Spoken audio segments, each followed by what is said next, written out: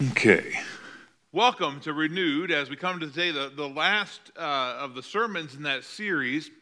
This is one series, I've really enjoyed the series, and if you haven't had a chance yet to listen to all the sermons, I encourage you to go on the church app or the church website and go back and catch up on the sermons in this series. You know, last week's sermon garnered a lot of feedback to me this week, and I appreciate the feedback that came in. Several people said, you know what? That was a hard-hitting sermon, but I needed that.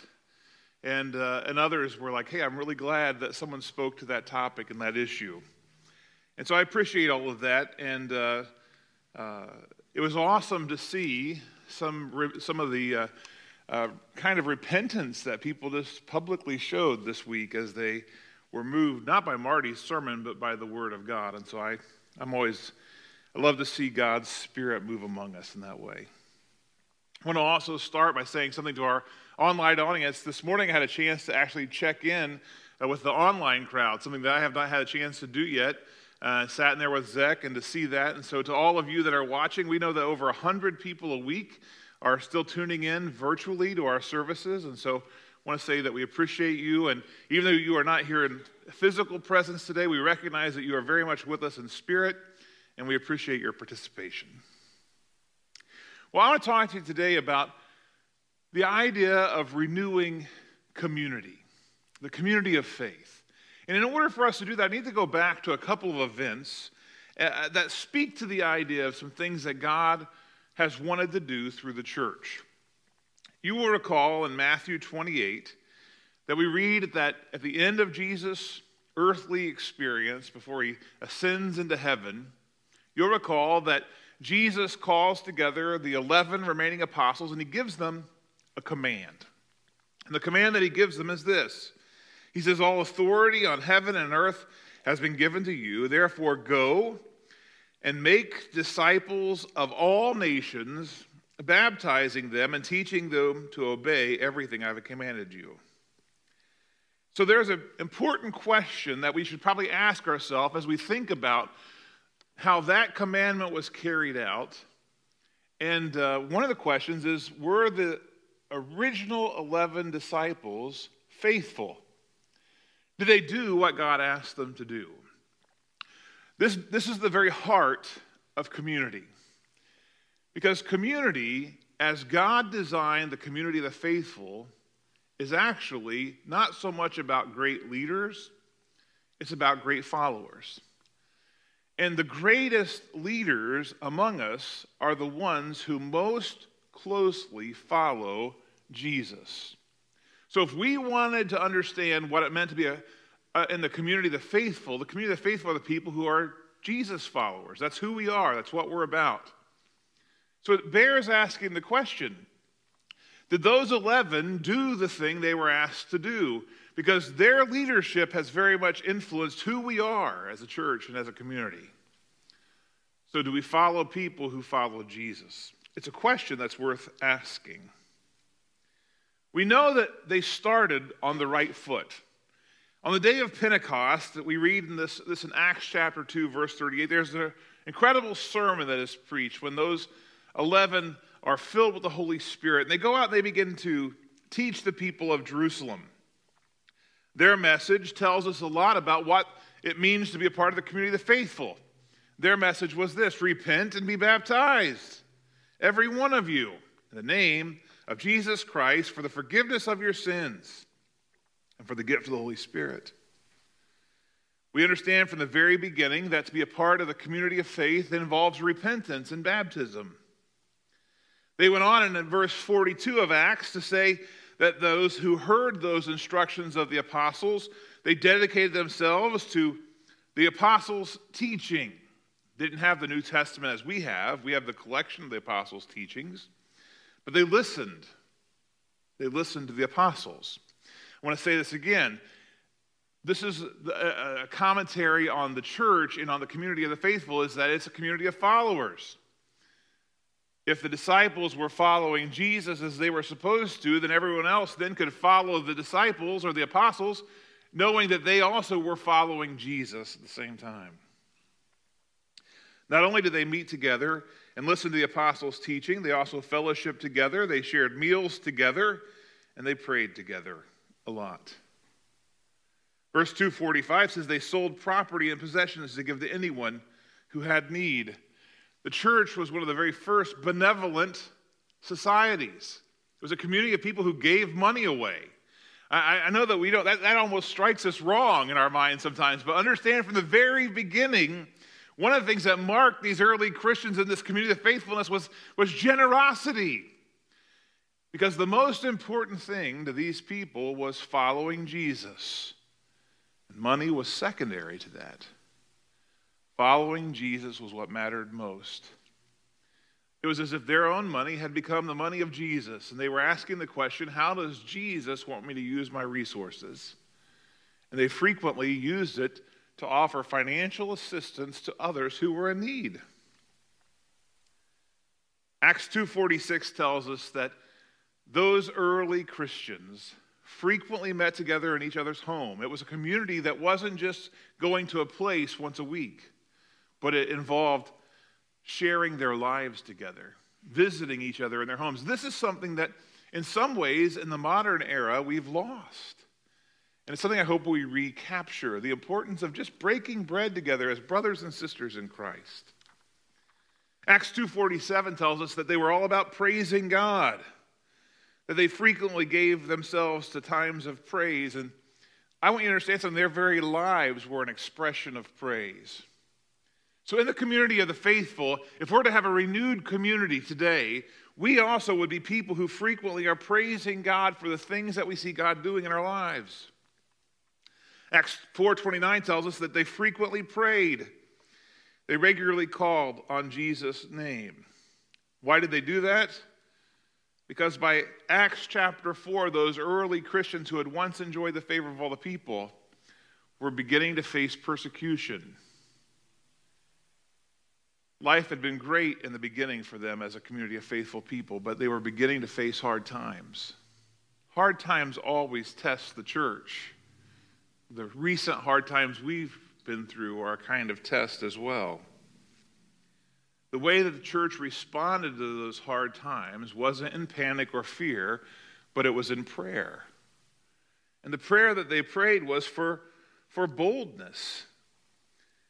Listen to the prayer they prayed in verse 29 of Acts 4. Now, Lord, consider their threats and enable your servants to speak your word with great boldness. And then listen to the response. God answers their prayer. And in verse 31, it says, after they prayed, the place where they were meeting was shaken. And they were all filled with the Holy Spirit.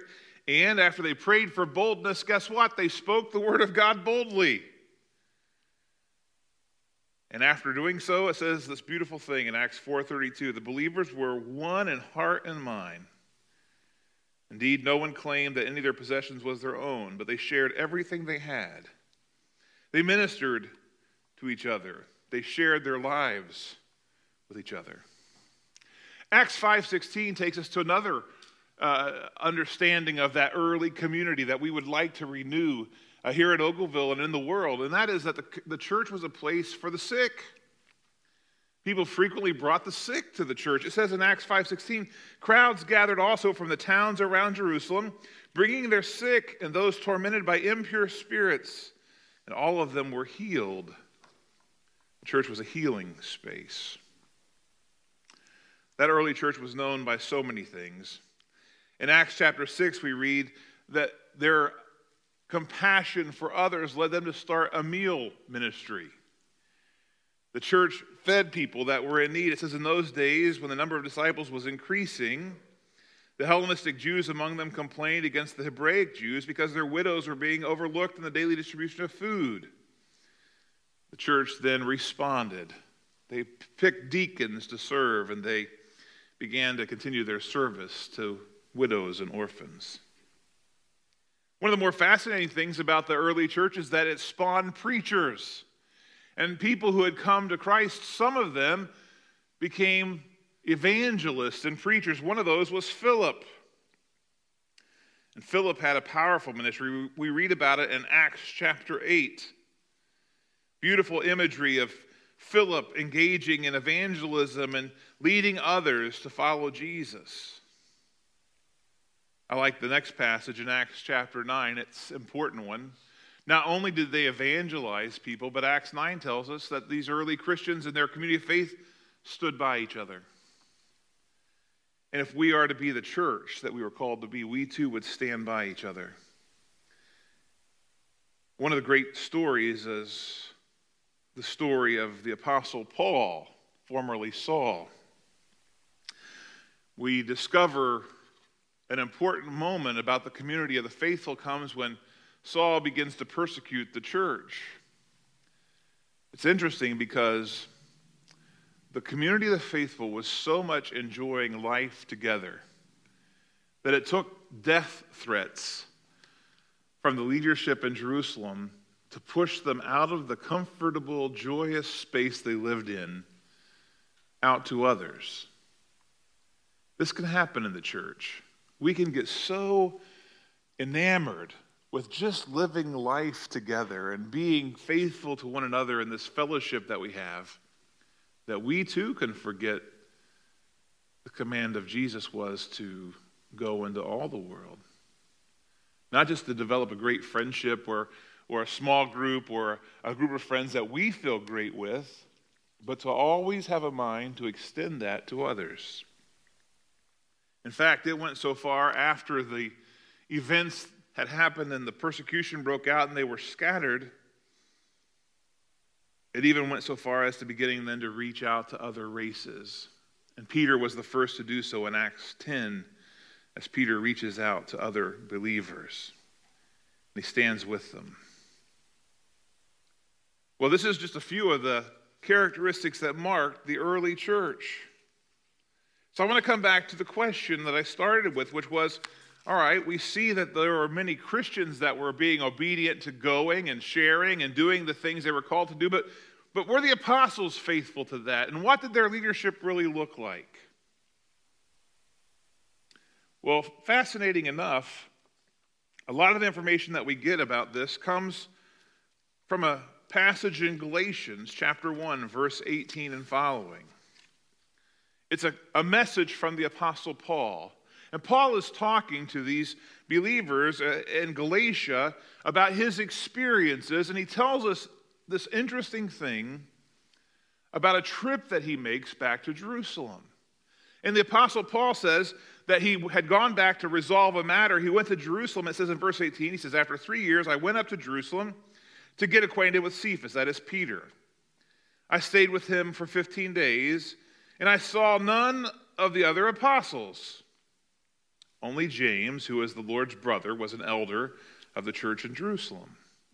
In fact, he doubles down and says, I assure you before God that what I am writing to you is no lie.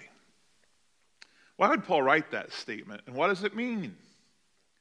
I think that it means when Paul went back to Jerusalem, he discovered, under the persecution that had broken out, that the disciples themselves had done what Jesus had asked them to do.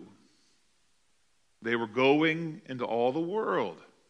They were preaching repentance and baptism, and they were teaching people to obey the commands of Jesus. The Bible doesn't record for us the death of most of the apostles. Only James is clearly reported to us as a martyr. We get a hint at perhaps some of the things that happened to Paul and to Peter, although those are not specifically spelled out for us, and their stories end somewhat incomplete. However, church history does share with us a lot of fascinating information about their faithfulness to their calling. I reference this because if they were faithful and the early Christians were faithful, then we too must be faithful. So consider some of the evidence about their faithfulness. Consider the apostle Bartholomew, sometimes called Nathaniel. History reports for us that he served in Asia Minor and India. It is believed that he was martyred for his faith in Armenia. Matthew, also known as Levi, the tax collector. It is believed that he had gone to Persia and Syria and Ethiopia. There's evidence that he spoke with kings in those places about Jesus. Thomas, a.k.a. Didymus. Thomas's story is incredible because of something that we learn that occurred in the late 1400s. Remember, that's the time of discovery and of sending out people to explore, the great explorers of the world. Things like 1492, Columbus sailed the ocean blue. During that same period, as the Spanish were seeking trade routes in the world and looking for spice partners, they began to explore India. And when they got to India, something incredible happened. When they landed in India in the 1400s, they began to meet people who were Christians. And they marveled at how faith had made its way to this part of India. And the people didn't hide it at all. They said, listen, Thomas, the apostle, came here and he preached to us. And now here we are, 1,400 years later, still faithful to Jesus. Isn't that remarkable? This is some pretty important evidence of things that happened. We could go on and we could talk about James the Younger. There are a number of mixed statements about how he died, but it's believed that he also had spent time serving in Persia and Syria, that he too was martyred for his faith. Thaddeus, also known as Jude, was one who took missionary journeys, that he sailed on a ship that was recorded to have had silver sails. I don't know, was he the first guy who said, I have to have an airplane to do my ministry? I don't know, right? He had a really fancy ship that he drove. Maybe he was the forerunner of the preachers who drove Cadillacs. I don't know. But he certainly drew a crowd when he went places. Simon the Zealot was a missionary in Persia. Judas, well, you know what happened to him. Philip, we know, went to Samaria and then Ukraine and Turkey. He was believed to have been crucified. Andrew, evidence shows that he went to Greece and to Russia, where he was crucified. John, we know, resided on the island of Patmos. There is some evidence, at least in church tradition, that he was released and he ministered in Ephesus and then went on to minister in Turkey. James, the son of Zebedee, traveled to Spain before his death by sword. And there is Peter. Peter is interesting because we recognize, even from Paul's message, that Peter spent most of his time close to Jerusalem. Remember, Jesus once said, Peter, people will take you to a place you don't want to go. It's not unlike Peter, who was sometimes the hard-headed one among the apostles, that it wasn't until he was basically taken into custody that he was dragged out of Jerusalem and into Rome. But even there, tradition says Peter ministered to those who were around him, much like Paul had. Of course, there are two other, right? There actually were 14 people who wore the name apostle. The original 12, then Judas died or committed suicide. He was replaced by Matthias. Matthias is another fascinating character because I like his story. History tells us that he was a person who went to the mountains of Turkey and that he was a mountain preacher. I just like that about that, right? He was like, I think he was like the Grizzly Adams of the apostles. They picked him and he was unique and he went to places that no one else was going. He was faithful. And of course, we know more about the story of the Apostle Paul, reaching out constantly to people across the world and going eventually to Rome to die a martyr's death. Were they faithful? Friends, they were faithful. The greatest leaders are the ones who follow Jesus most closely. It was true of the 12, 13 or 14.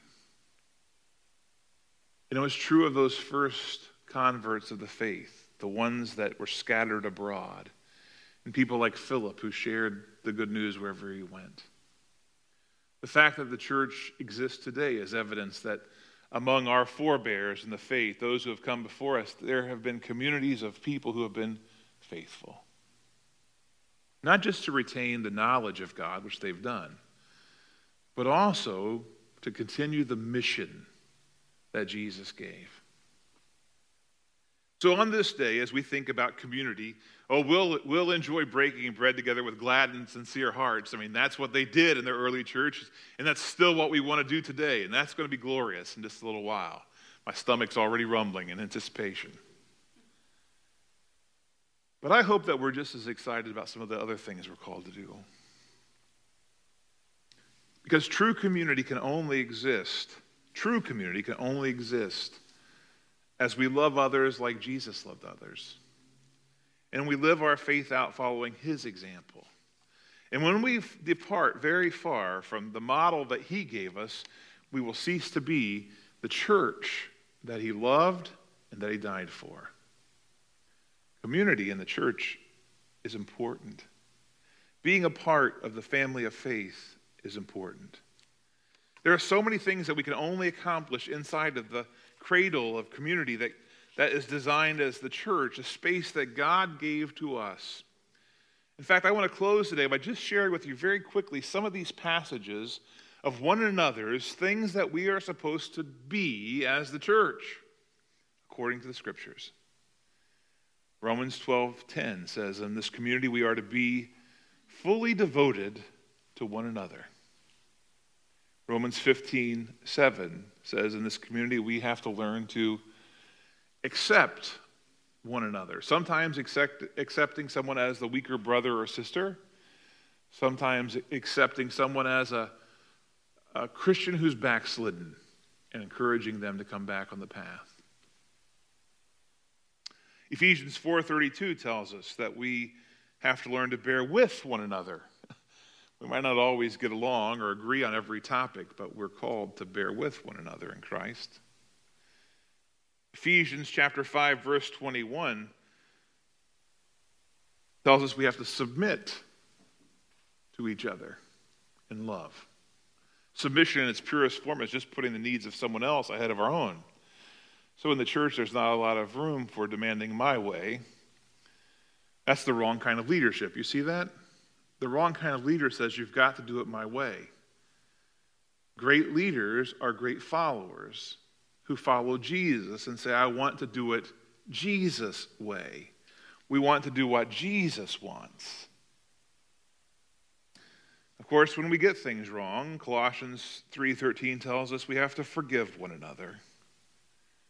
1 Thessalonians 5 tells us that it is our task to always encourage and build up one another. Hebrews chapter 10, verse 24 reminds us that we must always speak to one another and spur one another on to good works. 1 Peter 4:19 tells us offer hospitality to one another.